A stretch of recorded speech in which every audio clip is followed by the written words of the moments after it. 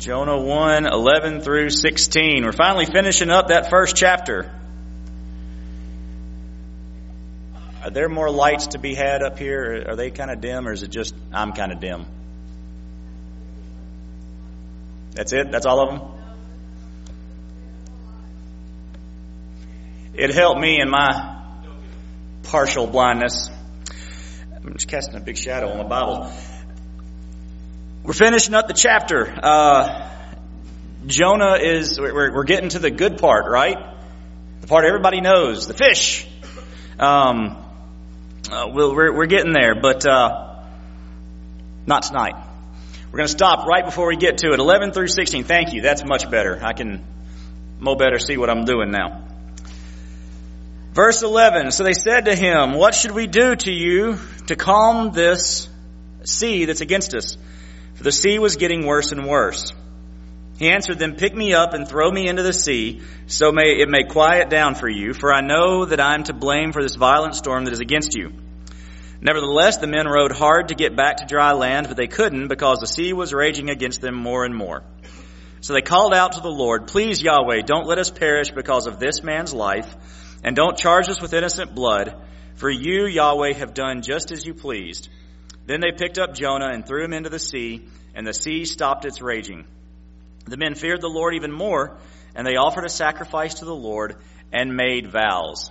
All right, so just quickly catch us up. They cast lots. They had a prayer meeting. They cast lots. They know what the problem is, and that's where we got to last week. They know who's sinking the ship. We often do. And so they know they think they know what needs to be done. They're not real sure. They're in the middle of the ocean, in the middle of the sea, so they ask Jonah, right? And that's where we are. Verse 11. What should we do? They expect the man of God to know what they are supposed to do with God. That's what they expect, right? You're the cause. You're the man of God. What should we do to make him happy?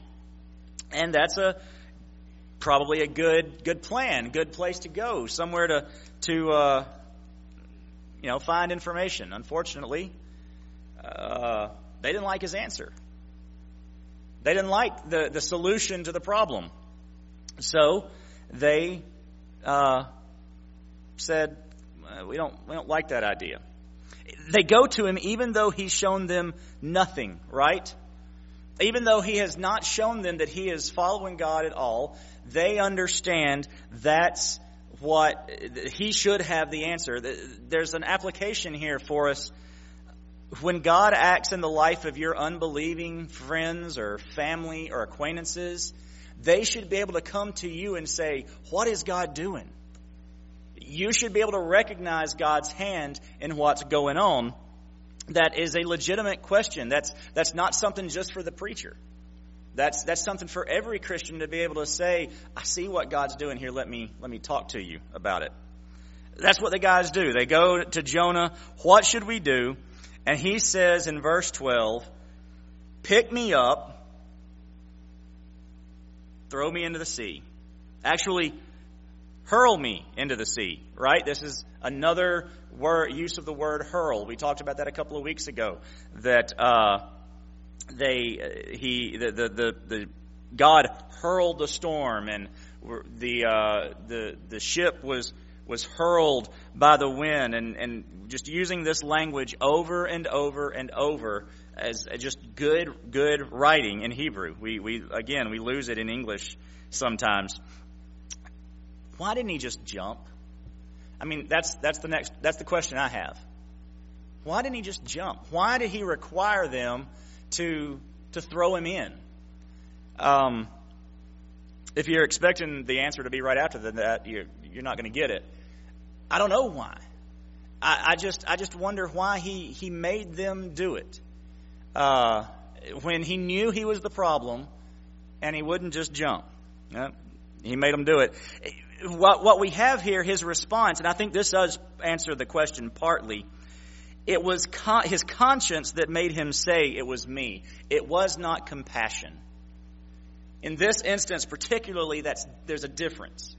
It was his conscience saying, "I know I have done the wrong thing. I know I have sinned here. But I think he was fine if they don't throw me in and the whole boat goes down, that's fine with me. I'll wreck the whole boat to keep from saving these people he doesn't really care about. See, Jonah has completely given up at this point. He's not out to fix himself. He doesn't care that he is wrecking this entire ship and taking not countless lives. In this case, he knows how many lives he's taken with him. He's like, if you want to calm the storm, you got to throw me in. But I'm not jumping. There's no compassion for these people. And that shouldn't be surprising, right? Because he had no compassion for Nineveh.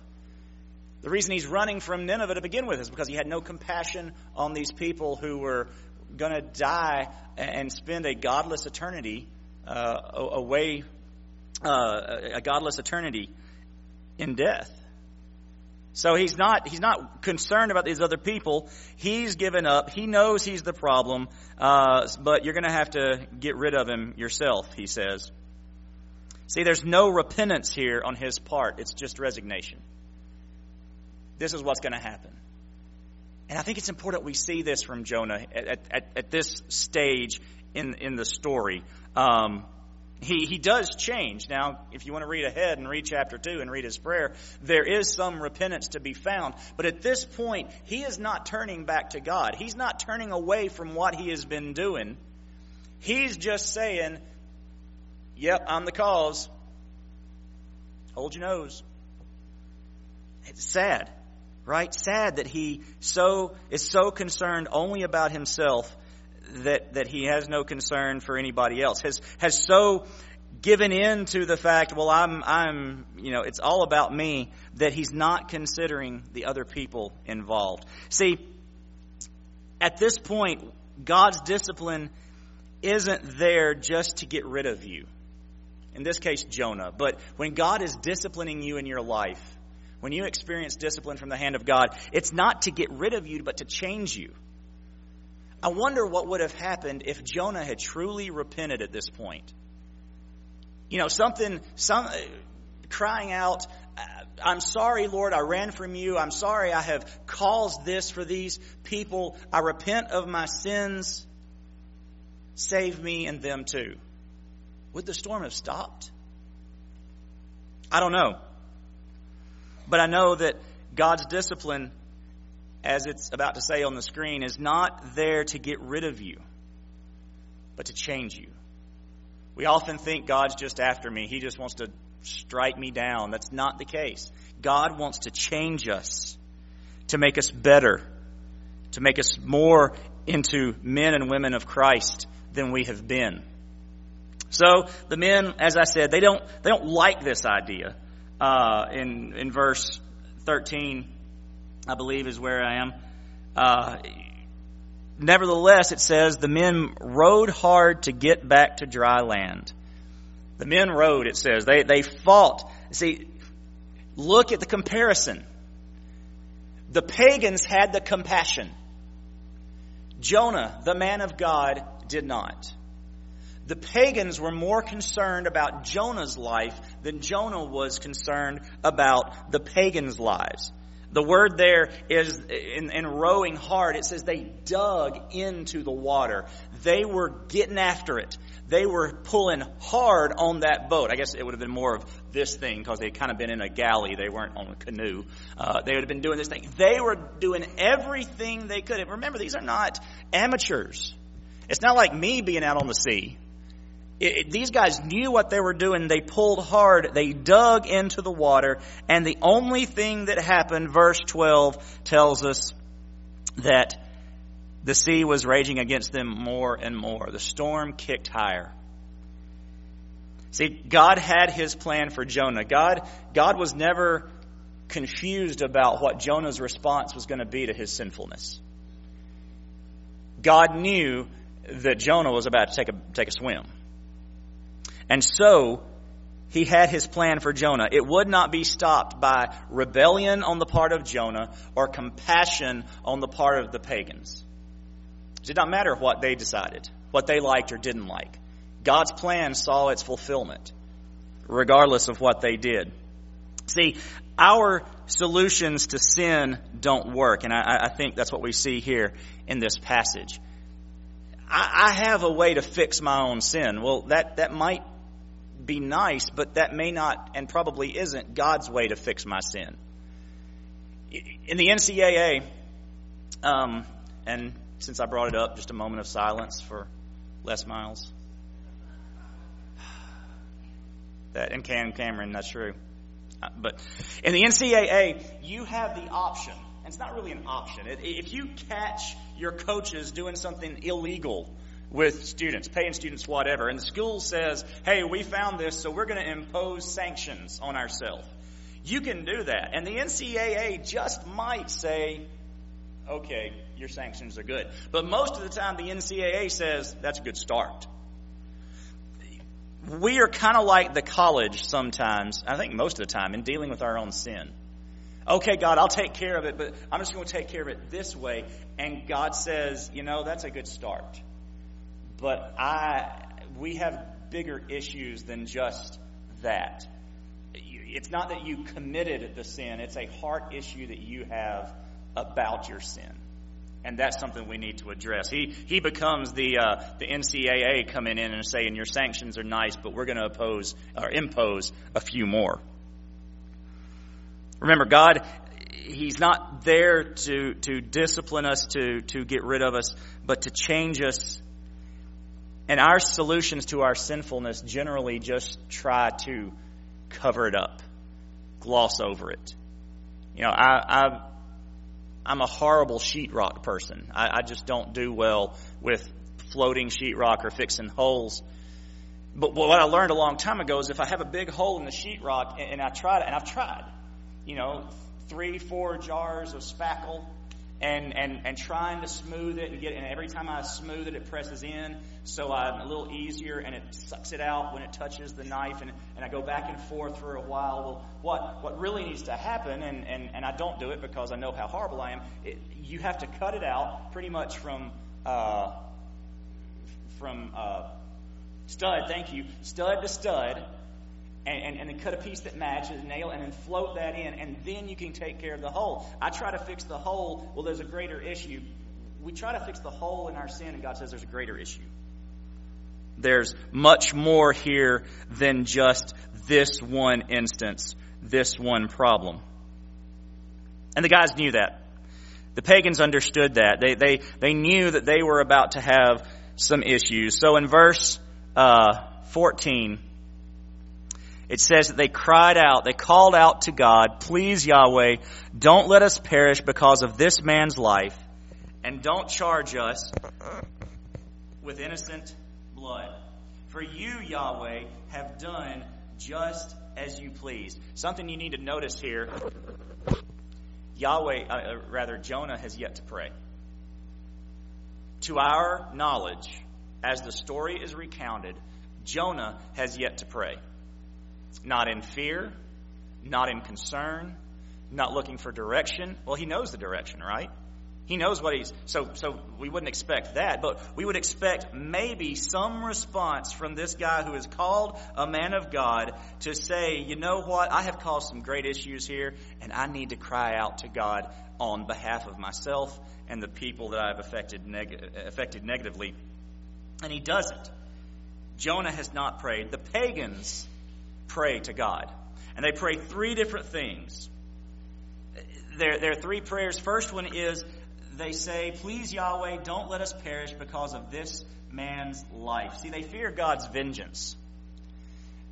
Again, they recognize this man as a man of God. So they aren't going to do anything, even though he has, the sea has confessed to what Jonah has done. And Jonah has confessed to what Jonah has done. They are still hesitant to do what is clearly the only option they have in order to fix the problem. So they fear God's vengeance. Lord, Yahweh, really? This is hard. I don't want to do this. This is, he seems like a nice guy. We don't want to throw him over, but clearly that's what we have to do. Don't let us perish because of this man's sin. They fear somehow that God will take revenge on them. The second prayer is that they say, don't charge us with innocent blood. See, there had been no trial. And even they understood, without a trial, without a conviction, it's difficult, well, it's supposed to be impossible to carry out a death sentence like this. They understood that we can't carry out this death sentence without, we've had no witnesses, nothing. It's just the sea and Lot's and his confession. That's really just not enough for us to throw this man overboard. So Yahweh, please don't charge us with innocent blood in the chance that this guy's innocent. Now, we all know he wasn't. He was completely guilty. But they still were covering themselves. And then lastly, their prayer, Yahweh, you, Yahweh, have done just as you please. They recognize God's power and sovereignty. God, you have brought about this event the way you intended for it to come about. And this was not what we had planned, the sailors are saying. Clearly, they don't want a storm because very likely, sailors didn't sail if it was the stormy season. They wouldn't have gotten out on the water if it had looked like that there was going to be a possibility of a storm. Everything was fine when they left the port. But once they got out in the middle of the ocean, the middle of the Mediterranean Sea, and the sinfulness of this one man on board was brought to bear, or was, I would hate to say, found out by God, because it wasn't found out. The moment that God decided, okay, the judgment is here, the storm showed up. So these guys knew this is a powerful God with which we are dealing. He has power over the oceans. He has power over the wind, the storms. But he's also sovereign. He knows everything. So they're saying, God, this is what you've planned. Then we're going with it.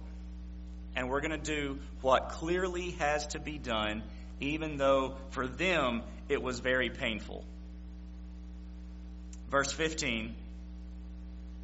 Then they picked up Jonah and threw him into the sea. And the sea stopped its raging. That shouldn't say cried out to Yahweh there, verse 15. I messed that up.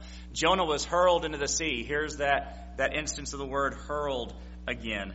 And then when he hits the water, and I wonder, if you look online, you can see pictures of that were taken at just the right moment. And there's one in particular that comes to mind, that the teenager has jumped into a swimming pool, and they were able to snap it as his feet touched the surface of the water. And it was a high-speed film, so, it looks like he's just standing there on the water. It's a great, great moment. And they waited until the pool was smooth, so it makes an even better picture. I wonder if that's how it happened. As soon as whatever part of Jonah hit the water first, as soon as he touched it, did it go whoosh? I like to think so. It's not spiritual or anything. I just think it'd be really cool for that to have happened that way. But regardless of how it happens, the sea is obedient. The sailors were obedient. The sea now is obedient. The pagans, I just said it, are again obedient. And Jonah doesn't seem to have learned anything. At this point, he will. But at this point, he's just ready to drown. That's all he's looking for. Let me go under. Let this be over with. Well, that wasn't the plan. And we'll see that next week. Verse 16. The men feared the Lord even more. Remember how I talked about last week, how they feared a fear? They were terrified. Well, as scared as they were, they fear him even more at this point. And wouldn't you? I asked this question this morning. When you see the wrath of God, isn't the correct response? How many of you know the correct response is fear?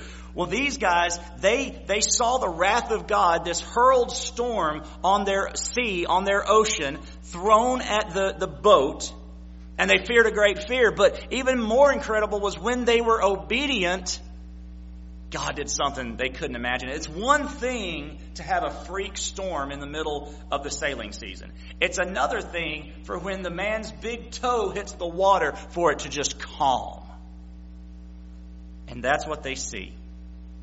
As soon as the sinful person, as soon as the cancer on that boat was thrown over, it calmed. What went through these guys' heads? Clearly, God's awesomeness should always cause our awe-inspiring fear. That's what we see. The fact that he did this is an incredible God we serve. Well, they wouldn't have said we serve. But this is an incredible God that this guy served. That guy served. Wow. Jonah, I feel sorry for him. He knew this God already. He knew how awesome this God was. He didn't need the storm in the middle of the sailing season. He didn't need it to calm as soon as he hit the water to know how awesome God was. Jonah knew all the stories. He knew about the Red Sea. He knew about the Jordan.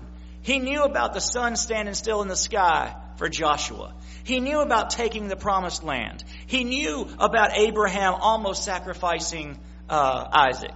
He knew about all these things. He knew about the Exodus. He knew about the plagues. He knew about Pharaoh. He knew all those stories.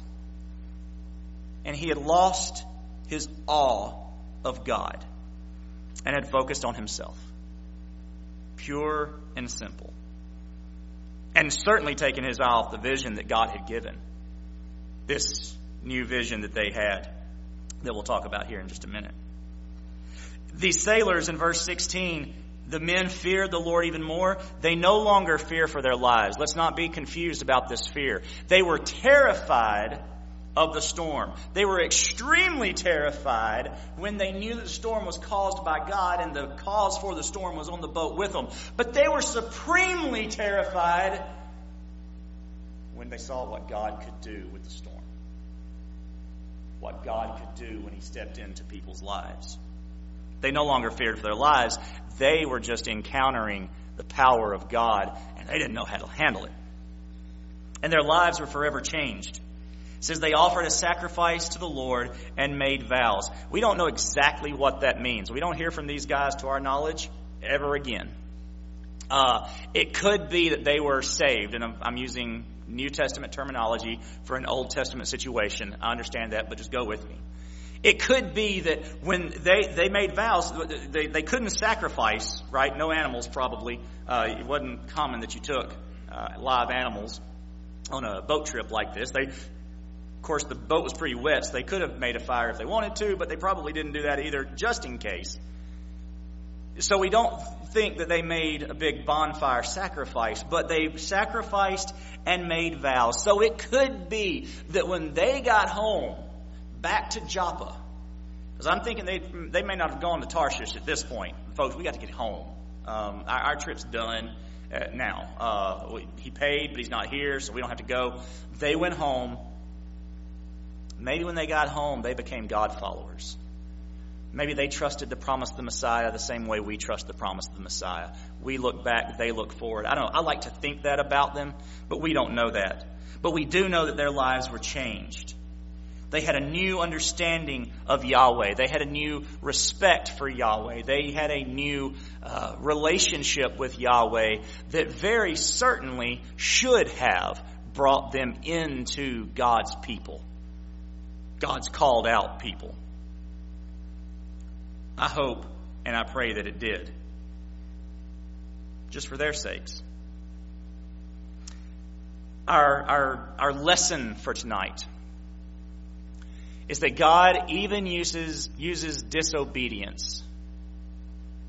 Isn't that a great lesson? God uses even disobedience, and it's often to do what we don't want him to do, or what we don't want to do ourselves. We see it over and over. Folks in the Bible think they're going to thwart God's plan. They're going to do something different, and God uses that disobedience to bring about His very plan anyway. Maybe the best example we have is Herod, going to kill all the kids, the kids 2 and under in Bethlehem. That was the plan. I'm going to fix this Messiah thing. We're going to squash it. So he goes and he kills all the kids in Bethlehem. Well, all he did was fulfill a prophecy, the weeping in Ramah, Rachel crying for her children. And what that did was push Jesus and his family into Egypt. So the next prophecy that could be fulfilled was, and out of Egypt I called my son. And Jesus comes out of Egypt. Herod had his idea of how he was going to stop God's plan, and it didn't work. Jonah had his idea of how he was going to stop God's plan, and it didn't work because Jonah was not interested in God's plan, particularly in this case of grace for pagans. Remember, we talked about that a few Sundays back. That it wasn't just that Jonah didn't want to go to Nineveh rather. He didn't like the Ninevites. There was a certain amount of fear there, but it was very likely that Jonah's issue was that God was going to do something that he had not done before in the lives of not just Jonah and the other prophets, but of Israel, the church at the time. And Jonah wasn't having any of that. That's not the way we've always done it, God. He wasn't interested in God's plan, so he made his attempt to thwart it. And God did what he wanted to anyway. Imagine, if you will, what God can do with obedience. If God can do this with disobedience, fish swallowing a human, and Nineveh getting saved, and maybe even the guys on this boat getting saved. Imagine what he can do with an obedient Jonah that went to Nineveh in the first place, went with joy to Nineveh. On the way to Nineveh, told other cities that he had to pass through and stay in about the coming judgment. And maybe reaching cities all across Assyria and northern Israel. What could God do with obedience rather than disobedience? The pagans recognize that God can use even our disobedience. But I would ask what God can do with a church that is obedient to Him. Oh, He can use anybody. He can use anything. How wonderful to be a part of what God is doing, to join Him joyfully, willingly, in reaching the lost, in reaching our community. What could God do with our obedience? That's our question tonight. Let's pray. Father, Lord, what could you do with our obedience? God, what if we listened to you? What if we heard your call? Heard your command, and we were obedient to that?